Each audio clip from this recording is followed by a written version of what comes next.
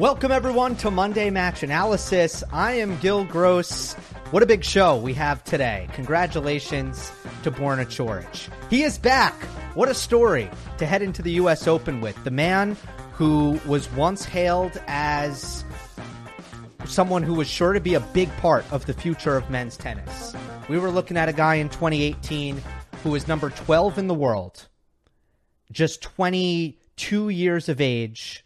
At one point, I think he was a top 15 player at just 21. And unfortunately, injuries have really halted his progress. But boy, is he back. He is a Masters 1000 champion. He has won the Western and Southern Open in Cincinnati. He has defeated Stefanos Tsitsipas in straight sets in the final. He had an incredible run. He beat Rafael Nadal in his second match, and I am going to break down the final and talk about what the heck happened this week with Borna Coric. But first, it is time for the U.S. Open Power Rankings, which I'm feeling a little bit better about this week. I'm going to show you what it looked like last week. Last week, missing the cut was Cameron Norrie, Andre Rublev, Taylor Fritz, and Jannik Sinner.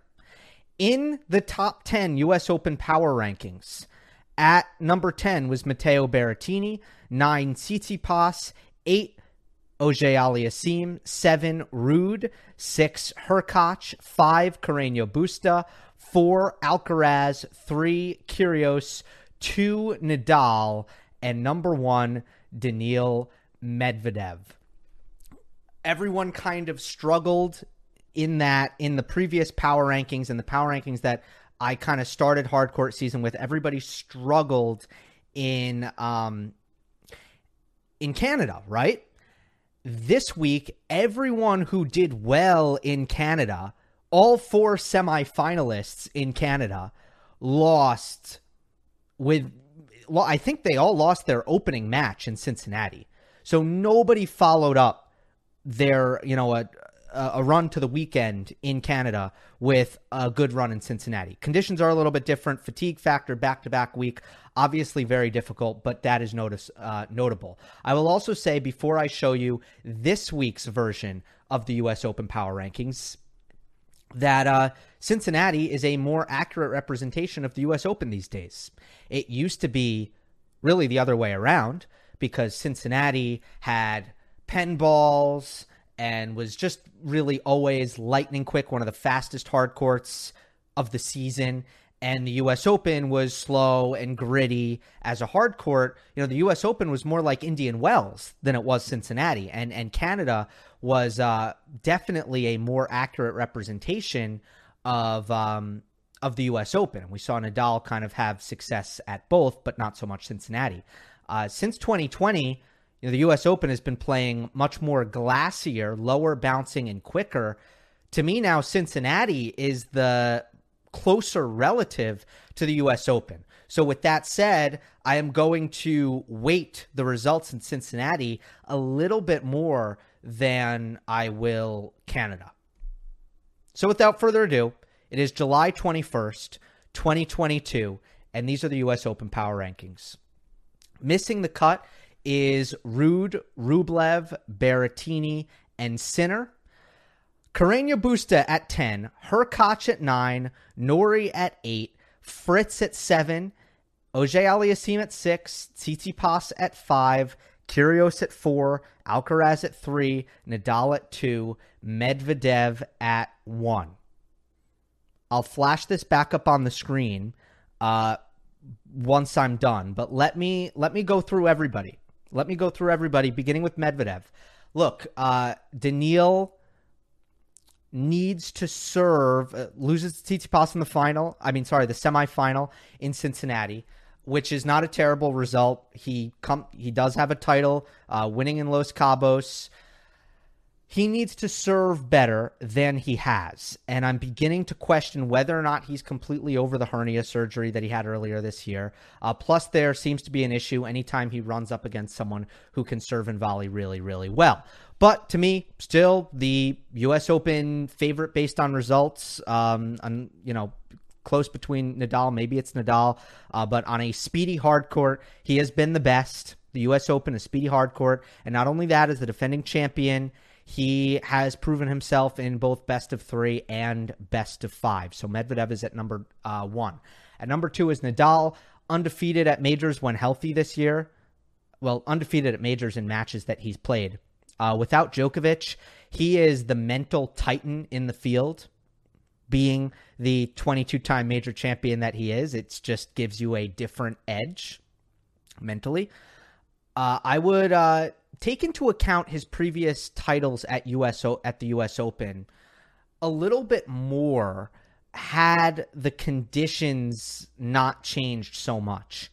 And to me, that leaves me more curious about Nadal than I would be. You know, if we were still looking at the conditions where he won the event in 2019, he won the event in 2017, he won the event 2 times previously before then, it would be kind of a different story for me. But I'm still kind of like, I don't know, is Rafa going to enjoy this particular hard court? It's, you know, that's a real question. 0 wins on hard court since Wimbledon. 0 wins, I should just say, period, since Wimbledon. So that's why he's number 2. That's why he's not number 1, despite being the great Rafa Nadal. Carlos Alcaraz comes in at number 3, lost a thriller to Cam Norrie this week. It was good for him to get a couple of wins under his belt in Cincinnati after losing to Tommy Ball in Canada. Still just doesn't seem the same from earlier this year mentally. Another awful breakpoint conversion rate in this loss to Norrie.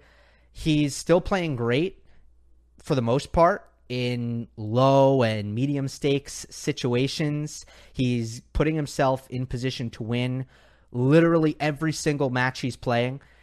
He has won a set in every match he's played, but recently under pressure, he's just wilted. And you look at the breakpoint stats, you look at the tiebreak numbers, the deciding sets numbers, and there's just been a dip in high pressure situations for Alcaraz's ability to perform. And that's why he's number 3, but I mean, he still is capable of just mind bending tennis. Kyrgios gets knocked down to number 4. Alcaraz didn't move up because this week made me more optimistic about him. But Kyrgios does move down because he got crushed by Taylor Fritz. He didn't compete hard. And it's the second time he's kind of gone out with a whimper.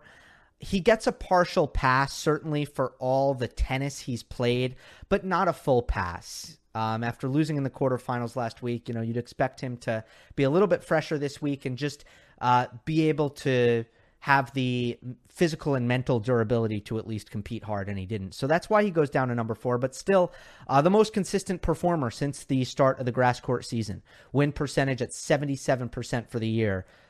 Nick comes in at number 4. At number 5 is Tsitsipas with a big run to the final here at in Cincinnati. Australian Open semifinal, Cincinnati final. Pretty good highlights for Tsitsipas's hardcourt season heading into the U.S. Open. He does lead the tour in wins. That counts for something. He needs to prove that he can handle New York. Some players hate New York. Tsitsipas has not said he hates New York, but mentally he's been extremely inconsistent in Flushing. And recently there also have been some mental red flags in general, which I'll get into. But confidence should be high.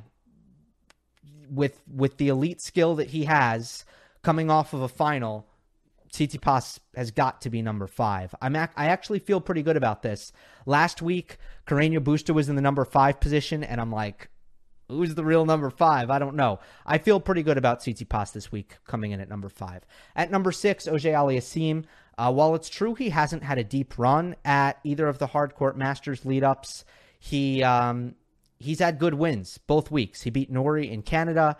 He beat Sinner this week in Cincinnati. So that's a good sign. Quarterfinals are better for FAA at all of the last 4 majors, including the U.S. Open semifinal last year. Great efforts this year against Medvedev in that Australian Open quarterfinal and against Rafa in that Roland Garros quarterfinal. Those are losses rather that I actually look at as real positives, that losses that tell me that FAA is just knocking on the door and ready to break through at a slam. However, he does have some bad losses this year. You look at the Sunshine Double, for example, huge disappointment for FAA. You still feel like there's that upset potential there. Coming in at number 7 is Taylor Fritz. Beat Kyrgios and Rublev with a big week in Cincinnati, plus set points against Medvedev in a really, really high-quality first set against the world number 1. You look at the bigger picture with Taylor Fritz. This guy is 12-5 against top 20 opponents on hard court over the course of the last year, 6-4 versus the top 10.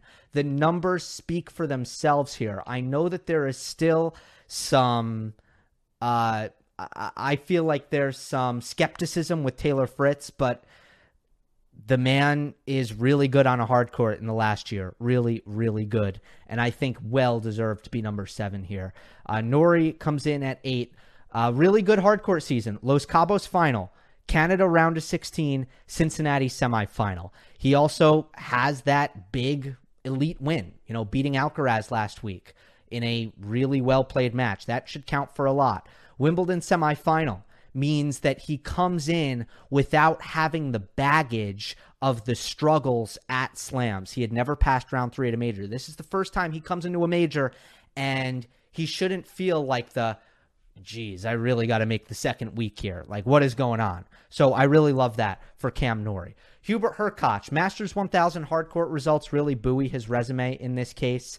Disappointing loss to Isner this week, but look, everyone who went deep in Canada struggled. So I guess you can chalk it up to fatigue. You could give Hurkacz a pass, but if you look at the results, and someone pointed this out in the comment section last week, Hurkacz has actually been better on slow hard courts, where his forehand just doesn't get as rushed, and he can get more returns in play.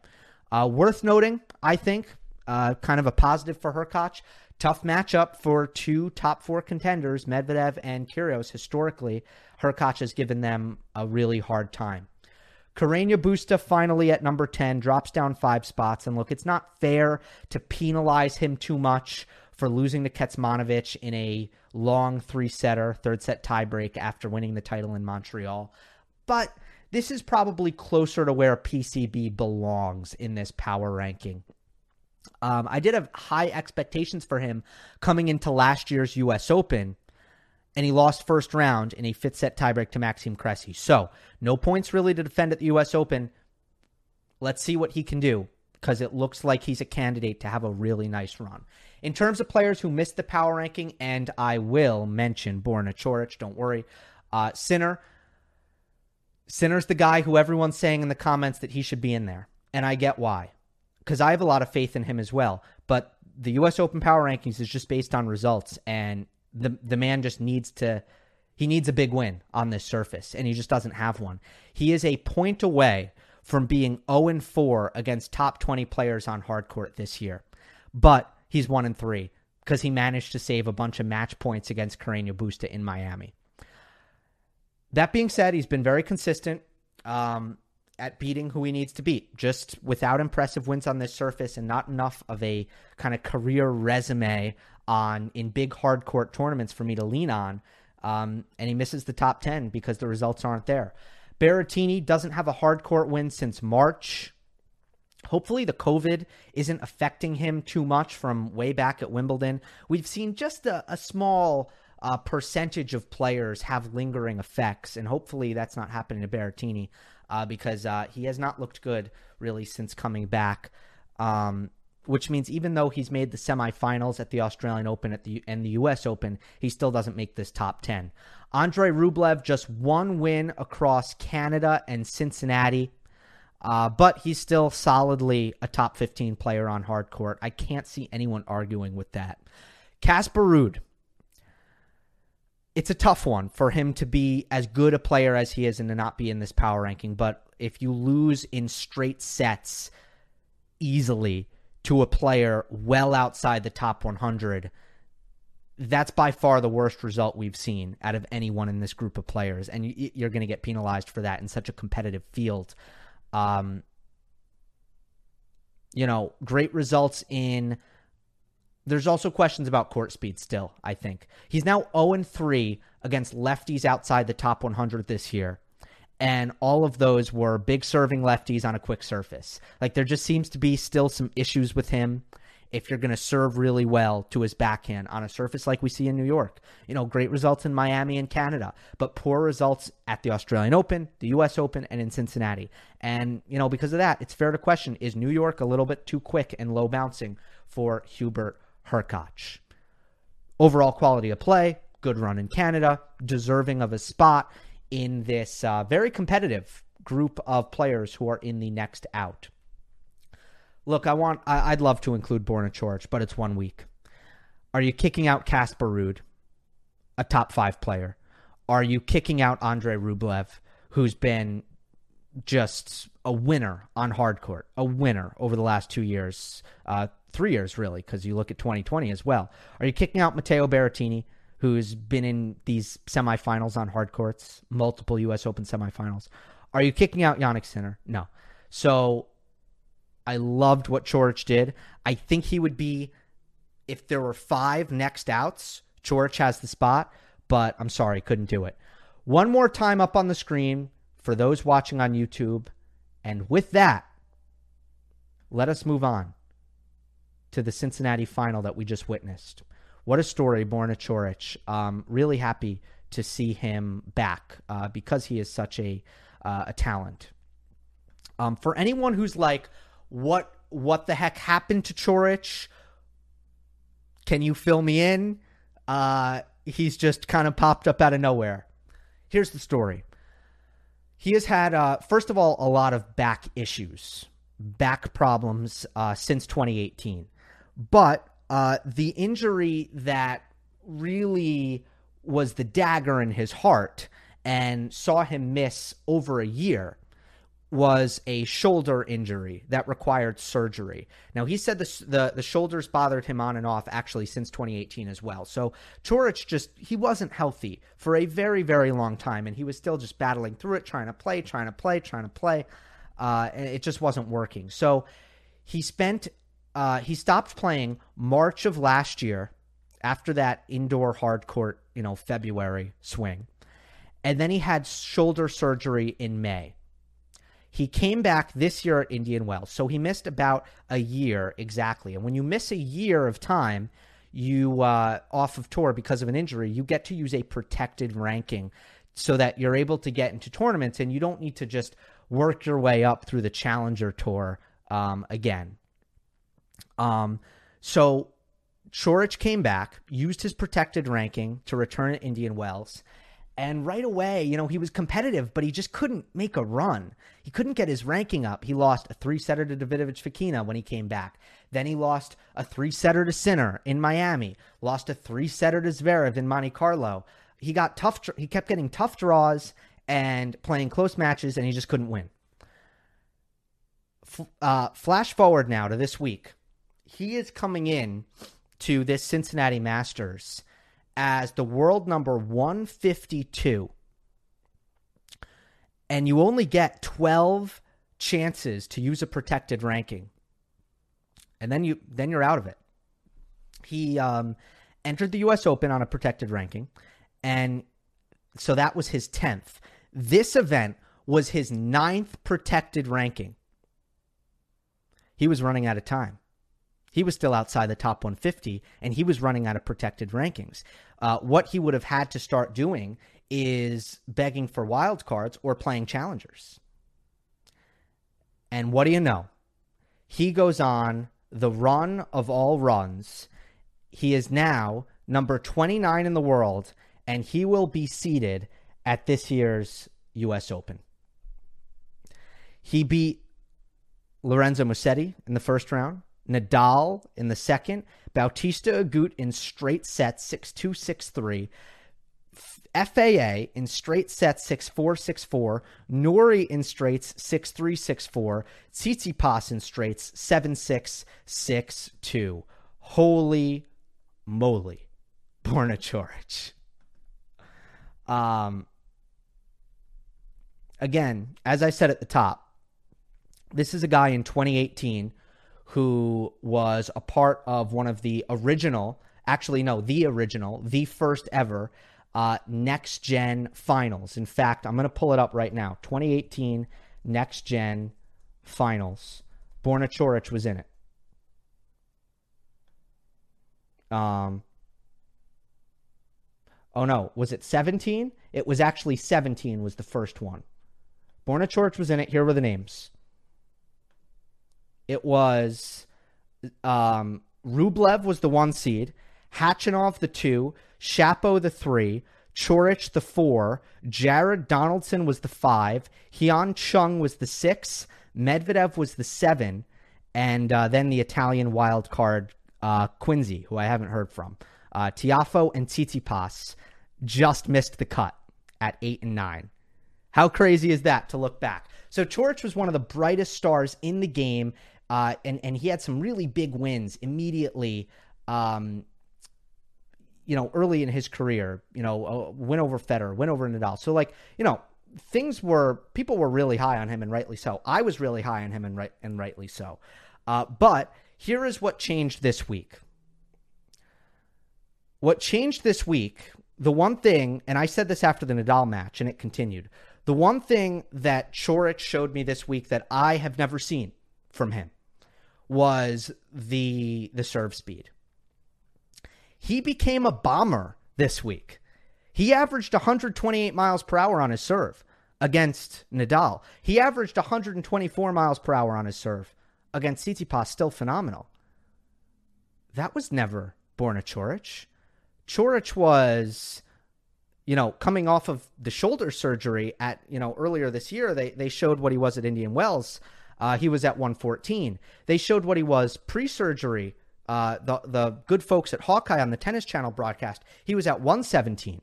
Now he's now he's mid to high 120s. Now he's averaging 126 for the tournament.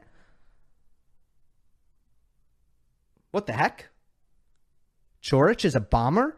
Coric has a huge serve? How could this be? I have never seen anything like this.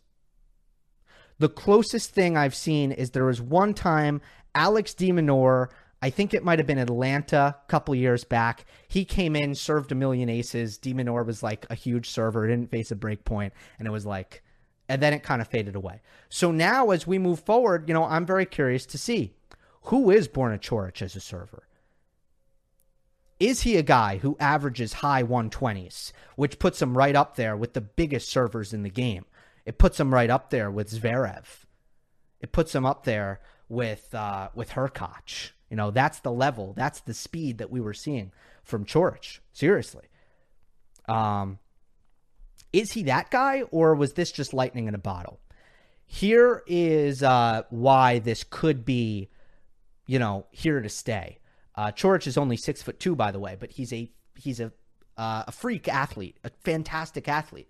Well, first of all, he has a fortified shoulder. It is surgically repaired, and he says that he took an incredible amount of care strengthening it and rehabbing it to the point where he thought that he could have played the Australian Open, but instead did this.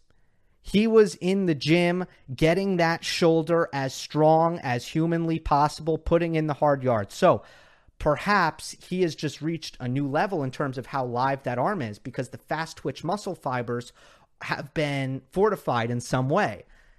Crazy to me, but maybe it is. The other change that he made is his racket is now lighter by 15 grams. Now, does that normally mean you can serve harder? Absolutely not.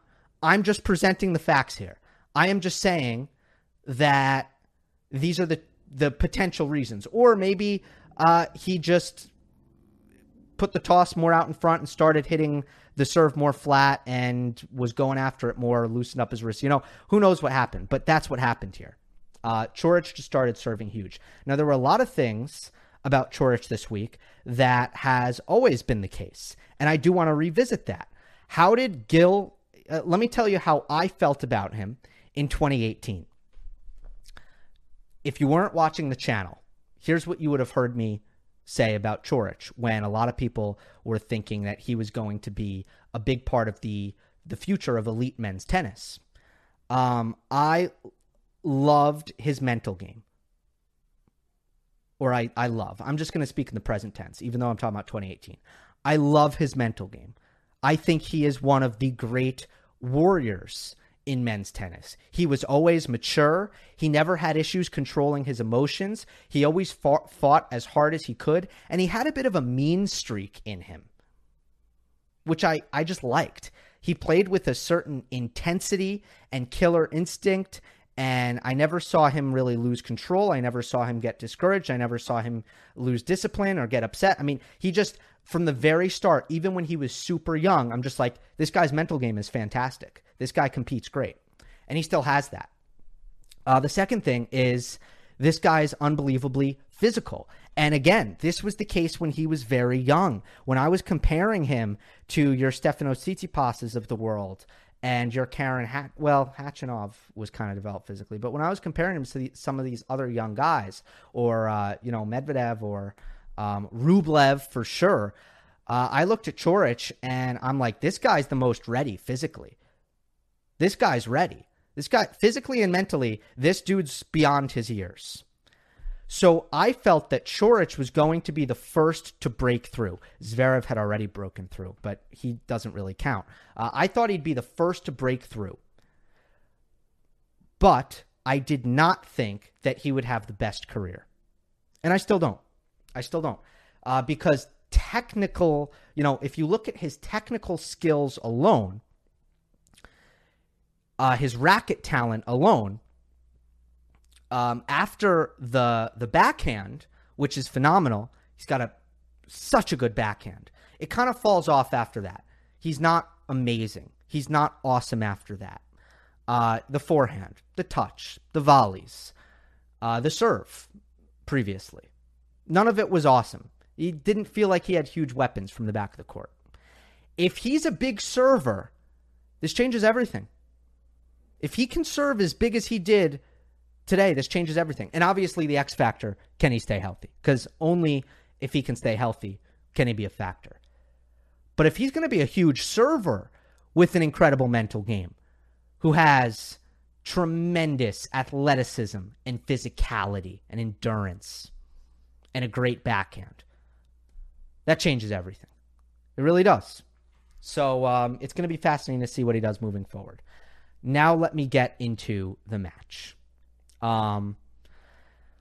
Let's just address how effective his serve was, because it's the most topical thing and it's very kind of simple. We're looking at Tsitsipas on a really quick court. Previously, kind of the thought is that you can, Tsitsipas is not an elite returner on a fast court, so you can get a lot of free points. And against Medvedev in nighttime conditions, albeit, that didn't happen. And we talked about Tsitsipas returning over 70% of Medvedev's first serves, and Medvedev hitting only 28% first serves unreturned. Guess what Coric did? So keep that number in mind. Medvedev was 28% unreturned. Coric was 56%. He got double the purchase. 7 aces, 13 service winners. 84% first serves won from Coric. And it's a low bar, but he made a higher percentage of first serves. So not only was he getting a higher percentage of free points, better percentage of points won, he also just played more first serve points. So the first serve became a huge factor in this match. It was not neutralized by the Tsitsipas return, like Tsitsipas was able to neutralize the Medvedev serve. And if you want to look at speed, 124 mile per hour average, that is a little bit down from some of Coric's averages this week. But Medvedev averaged 121. So it was a quicker serve than what Tsitsipas saw against Medvedev. Plus daytime conditions a little bit hotter. It comes a little bit quicker. So first, the Coric serve continuing to be a huge advantage. He's getting free points like an elite server does. 56%, that's what a Zverev, a Hurkacz, a Medvedev, that's what those guys do with their big serves. So that's the first thing. But what I do want to point out in this match, as we look at the Tsitsipas side of things, I do want to talk about where Tsitsipas left some points on the table, because it was the small details. There were some small details that Stefanos did not get right. And then I'll circle back to Coric and talk about, just a major advantage he had technically. But I think this stuff is more interesting. And I've talked a ton about Coric, so I do want to get to Tsitsipas. Coric, I talked about how much I love his mental game. Tsitsipas did not play a good match here mentally, because I didn't feel like he handled adversity well. Some bad stuff happened, and Tsitsipas spent some time after some bad stuff happened sulking and allowing his effort level to drop, which is definitely disappointing to see. The first example of this is in a hugely crucial stage of the match, the first set tiebreak. In the first set tiebreak, Coric went up 3-love because Tsitsipas began the tiebreak with a double fault. Then Coric had a nice serve +1 winner on the forehand. Then Tsitsipas made a forehand cross-court trading unforced error, which was not a good error. So, okay, tough start, and it's 3-love. So you're in a hole. So here's adversity. Tsitsipas has to be upset. How do you handle that adversity? The worst way to handle it possible is what Tsitsipas did. This was the rally at 3-love, and Coric hit a sharply angled forehand cross-court, and Tsitsipas hit kind of a slap forehand cross-court with a lot of pace on it, tons of pace. But Coric was kind of right in the spot. You see him camped in the deuce side, so the forehand wasn't really going to be damaging. The problem here is Tsitsipas did not recover hard. He got lazy. And you see at contact, video does it much better justice than the screenshots, but he's just not getting out of the corner here. He's ball watching, and he's never going to get out of the corner. So that was strange. You look at where Coric's forehand ended up, guys. This is like the middle third of the court. This isn't, Coric didn't hit a great forehand down the line here.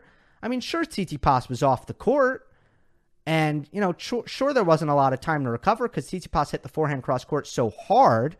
But to my eye, if Steph just hustled and after hitting that forehand, immediately dug hard to get back to the middle, he would have been there. And I thought, that was strange. Did my eyes deceive me? And then it was the next point where I realized my eyes almost definitely didn't deceive me. Why? Because the same thing happened. Here is an open stance backhand from Coric. And Coric goes cross court here. Tsitsipas is in the ad side of the court here. He's very well positioned to handle this, Coric backhand cross court. And Coric is going to hit this, and he's going to hit the line here. So, credit to Coric for that, but this shouldn't be a winner. Tsitsipas just doesn't go for it. It goes right past him. As soon as Coric hit that ball, Tsitsipas was just hoping that it would go out, and it didn't. So now it's 5-love Coric. You threw the set away. You threw the set away because you went down 3-love in the first, in the tiebreak. That's not good. It's really, really bad. Okay, we move on. They were on serve in the second set, and Tsitsipas had a game where he made really the break of serve in the second set was due to two double faults in the game. Tsitsipas began the game with a double fault and ended the game with a double fault, and then 2 missed volleys. One was very routine. One was kind of a tough, reflex volley, but he had been making that volley for the most part all match long. So, Tsitsipas was constantly net rushing in this match, which I'll get into later, just, really employing the same tactics that he used against Medvedev. But he made 2 mistakes at net, 2 double faults. There's the break of serve. Okay, here we go. Disappointment, adversity. How are you going to handle it? 4-2. Open stance backhand, Coric, way beyond, far behind the baseline. And Coric rips this cross court. I mean, what is this, folks? Clean winner? Really? You're going to let him hit a clean winner from this position on the court. I'm sorry, but Tsitsipas is way too fast for that to be a winner. He could have gotten there. Didn't hustle. Very next point. It is 15-love.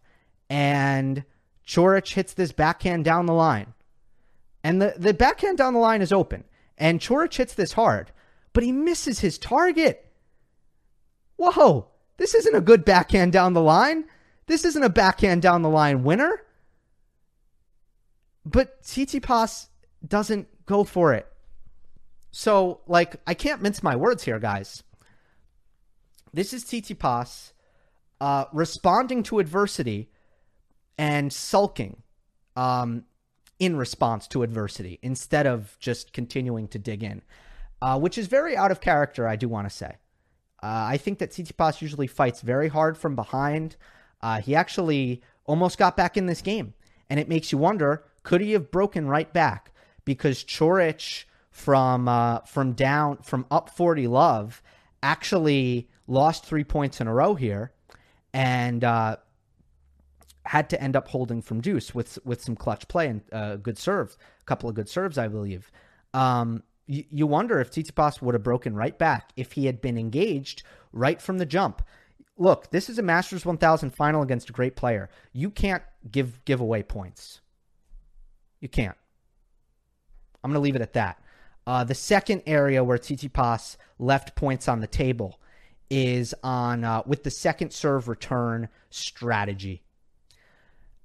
Now, the strategy was actually two strategies in terms of return position. He mixed it up. And usually I love it when a player mixes up their return position. It's something I generally praise players for. And I think that, it's good to experiment and to find something that works and to give your opponents different looks. But in this case, it's a little bit different. And Jim Courier and the Tennis Channel broadcast, they were on it. Jason Goodall as well. They were on this, and they were hammering this home over and over again because it's just so obvious. The reason why I can't praise Tsitsipas for mixing up his second serve return position is because one of the strategies works and the other doesn't work. So don't mix it up. Just use the one that works.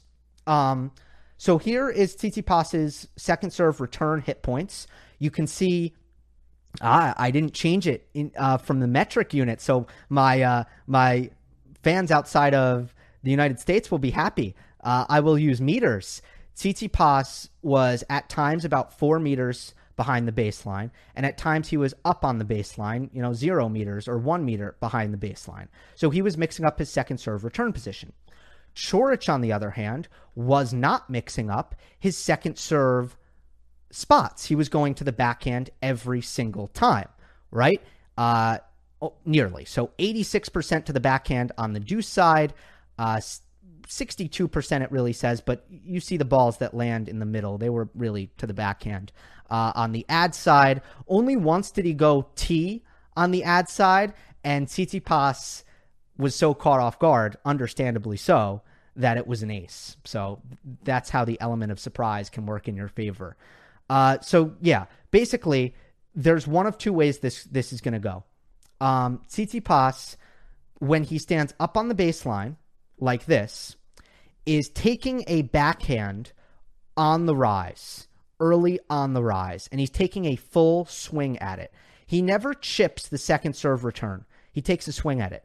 And in this case, this is love 40. I'm picking this return because Tsitsipas can go up a break in the second set. This is a huge moment right here, and it goes just long. What if he makes this return? Do we have a different match? Potentially. But he mishit this return. It goes just long, so I will say, in fairness, it almost went in, but he didn't get a clean strike on it. And it feels like every time he stands in and tries to take his drive backhand on the rise, he doesn't make clean contact. It feels like he misses it about 50% of the time. It doesn't even go in the court, which is terrible for a second serve return strategy. What happens when he moves back?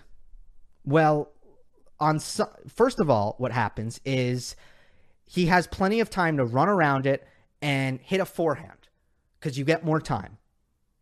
And especially if the serve bleeds towards the middle of the box, you have all day to just take some steps to your left and hit a forehand, which is just going to be a better return. Even if it gets to the backhand, now you have time to take that full swing. Now Tsitsipas can hit this cleanly. And, you're in defensive. If it gets to the backhand, look, Tsitsipas can't be offensive, but you start the rally. And guess what? That's better than missing the return.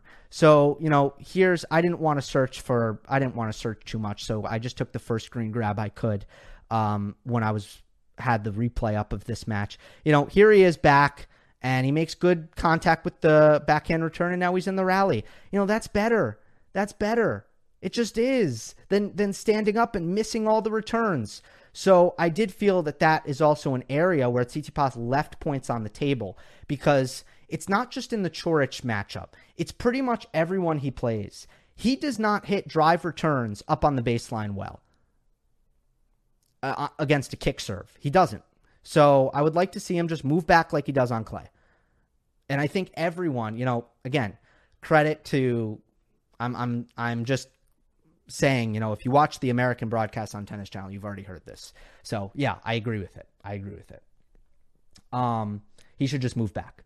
All right, I do want to talk about Coric again before we wrap things up. Actually, no. Let me wrap things up on Tsitsipas. Positive for Tsitsipas, by the way. I just want to say one thing he did really well is, I do like the high frequency of serve and volley that we've seen in this event. It wasn't just that he did it against Medvedev. He did it against Coric here again. Tons of serve and volley. He has a great serve. He has great volleys, and I think it's a good play for him to use, especially in a matchup where he was losing the baseline rallies, and he was in this matchup. He was not winning from the baseline against Coric. He wasn't getting crushed, but he was losing. He was getting edged. So I thought it was a positive play for him to serve and volley. And he was 9 of 12 at net in the first set. Made some mistakes in the second set, and he was only 5 for 10 at net. So, you could say that it didn't work quite as well in the second set, but I think it's really a positive that he's playing this attacking tennis. I think it's very good. Okay, now we go to Coric. The only thing I want to say is I kind of want to address the fact that Coric was kind of dominating from the baseline here.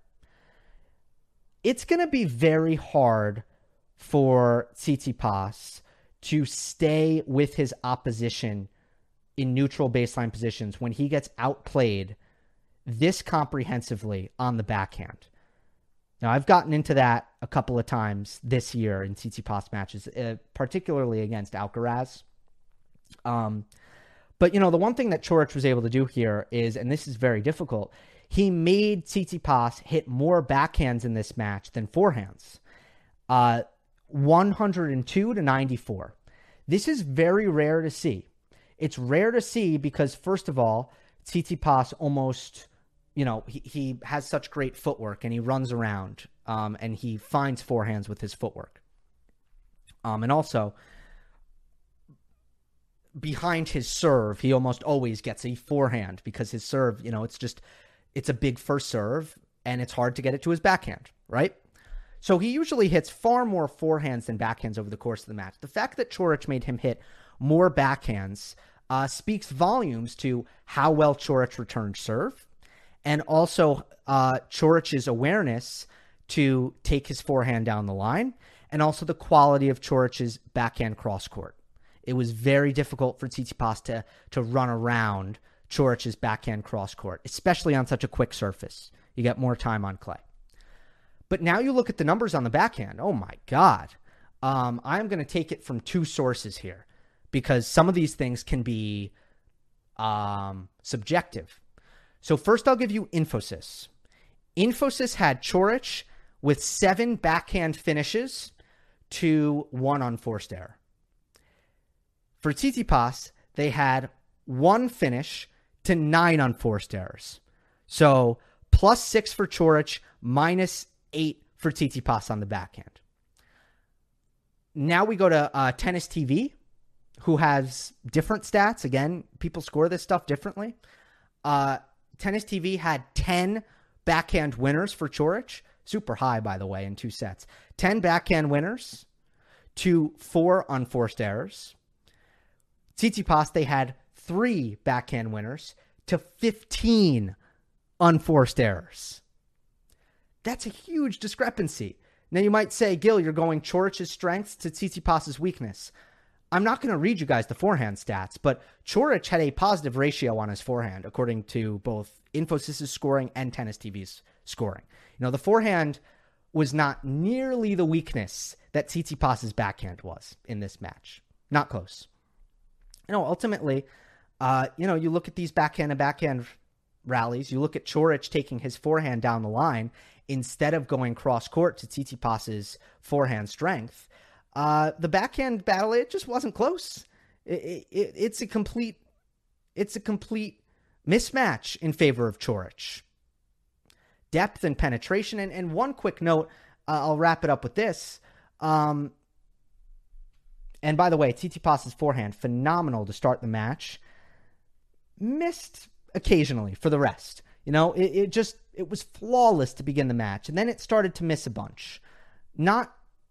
It was never wild, it wasn't crazy, but it just wasn't that completely kind of game over, zero mistakes weapon that it was at the start of the match. Anyway, I do want to say rain was approaching, and this is a fitting end to this show. Rain was approaching, and I thought it was going to get real dramatic. Was Coric going to be able to secure his first Masters 1000 final before the rain started coming down in Cincy? And Tsitsipas was serving down 2-5. And the first 2 points of the match, that game, Coric hit hard backhands cross court to Tsitsipas backhand unforced errors. Coric broke to win this match at 2-5 in the second set. He never had to serve it out. Nerves could have come into play. I don't think they would have. But if rain came in, that would have been really tough. And Coric was able to break for the title, in large part to that backhand-to-backhand mismatch where he was able to get a love 30 lead, and ultimately he takes it. So, again, super happy. Congratulations to Borna Coric and his fans for Borna Coric. I'm very happy. And for Tsitsipas, I should acknowledge the big picture situation. Look, this was a positive week. This was good. But let's face it, he's going to be really frustrated if he continues to lose Masters hardcourt finals. He hasn't won an outdoor hardcourt tournament yet in his career. It'll come, but I think he's pretty frustrated with it. I think there's tons of positives out of the way he was playing this week. Tons of positives. But he does need to keep it together mentally. You know, I'm not seeing kind of a player who plays like a veteran. And Tsitsipas is starting to get up there in age. You know, he's no longer a kid. I believe he's 24. So he just needs to start to really, and maybe it'll never happen. I just feel like there are holes to poke a lot of the time in his mental game. In this case, it was actually the effort level dipping at certain points in this match, which you don't like to see. All right, everybody, here is the plan. You're not going to hear from me until the U.S. Open draw comes out, and then we will have a highly anticipated U.S. Open preview. You can also catch me on Tennis Channel doing the mornings with Jan Michael Gamble next week for Winston-Salem, Cleveland, and Granby. So tune in for that. Hope you enjoyed. Don't forget to subscribe. I'll see you next time.